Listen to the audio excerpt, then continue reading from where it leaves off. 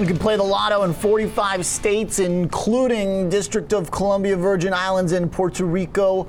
But now you can trade it for the first time. Lottery.com, after its SPAC deal with Trident on Friday, begins trading now. Tony DiMatteo is joining us, co-founder and CEO at Lottery.com. Tony, congrats on the SPAC and the entrance into public markets. Did I get that number right? Are there a couple holdout states where you can't play the lottery?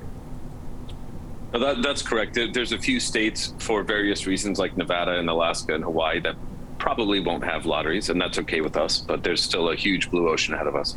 Okay, so what is that blue ocean? What's the market? Just taking a traditional physical thing and digitizing it?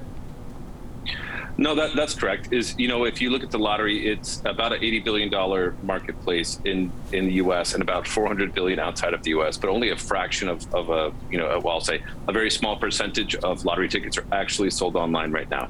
And so where we come in is we just help jurisdictions, whether those are states or countries, bring those lotteries online in a way that's completely collaborative, where it's increased lottery revenue for the state or the country, and they don't have to invest in the technology to actually do that themselves and bring that game online, if that makes sense.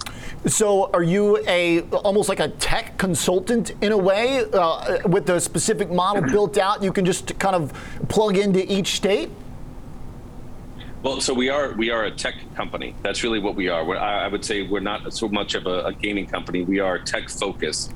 And so as an example, in the US, I think Texas is a good example, is that we can come into that state, obtain a lottery license as a retailer, and effectively just bring that same game that everybody is familiar with and bring it online in a completely compliant way, so that when you come to our platform, it looks and feels like you're buying a Powerball ticket online.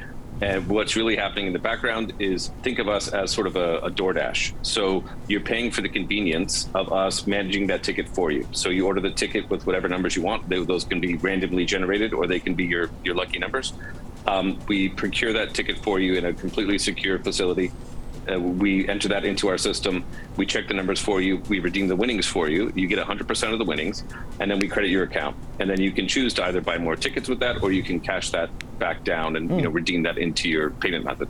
Now, do you have a specific license or a proprietary relationship, an agreement with the states to do this, or are there other tech or web businesses competing with you to offer this service? Sure. So, we don't necessarily need a direct exclusive relationship with any jurisdiction, including states. And that's actually to our benefit, because that allows us to move faster. So long as we are compliant with the laws and regulations in that given state, we are free to operate. Now, it is important for us to never be disruptive to a state, or to step on toes, so to speak. We want to have a very collaborative relationship, full transparency with the regulators in every jurisdiction that we're in. And there certainly are potentially some other companies in our space, very few, honestly. But we can deliver this product without a defined licensing program. And a few states have actually started to create that licensing program, and which we're in the process of going through now, which only benefits us. And I think that that's actually the trend going forward, is you will see the courier model, which is what we do specifically, as will, I think, quickly proliferate over the rest of the states as we go forward. And so how does that look in terms of revenue breakdown right now? Just to kind of drill it down into the numbers, you are, for lack of a better word, I'll say contracted, right, to build this infrastructure on the web, to digitize the lottery offerings. But then with your DoorDash analogy, you are also then taking in, I would guess, some kind of fee for transactions, or some length of time in which you are operating that state's lottery. How does that revenue break down in terms of recurring versus non? Sure. So I want to be clear, is that we do not look for a exclusive relationship with a state, so we're not contracted for that, but they're absolutely always aware of what we're doing. The way that we monetize, okay. That makes sense, yes. The courier. Yep, exactly.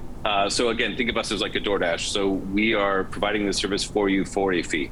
So, typically, if you're buying, let's say, a $2 Powerball ticket, you'll spend $1 as a service fee or a convenience fee with us to make all of that happen. And, if you think about sort of DoorDashes, you can spend multiple dollars to sort of not have the hassle of going to buy a burger, down the street. And so we do the same thing. That starts at about $1. So if you're buying a $2 Powerball ticket, you'll spend $1 with us, and that's how we monetize. Does that make sense? Absolutely. That's effectively the model. Now, there's some other additions coming along, though, more on the gaming side, right? From reading just over the past year, acquiring Sports.com. Is that an expansionary and seemingly quite separate business model, yes? Well, it's certainly expansionary. And so, I think Lottery.com, we believe we have the best possible brand to go tackle this huge blue ocean. And our cost per acquisition is about $4. So, and we know that our competitors are spending a multiple of that to acquire the same user in the same jurisdiction. Sports.com as a property really opens up the world to us in a very different way. And you can sort of imagine, without getting into too much specifics of what we can do with that property, even in obviously sports betting, or just as a data portal, or also in DFS and other types of ways to leverage that. And so I think you'll see some announcements around that in the next couple of weeks for us. But also, I think if you think about the ability to cross-sell those various products. So we can say, if we have a sports bet over here, we can cross-sell them lottery tickets, which I think is a very easy thing to do. Mm-hmm. Additionally, is we can now market lottery to sports bettors and convert those against each other, if that makes sense. Okay. Bottom line is there's no shortage in action. That's for sure. Tony, thanks for being here. That's right. Thanks for explaining the business model. Fantastic. Thank you so much. Absolutely. Tony DiMatteo, co-founder and CEO at Lottery.com.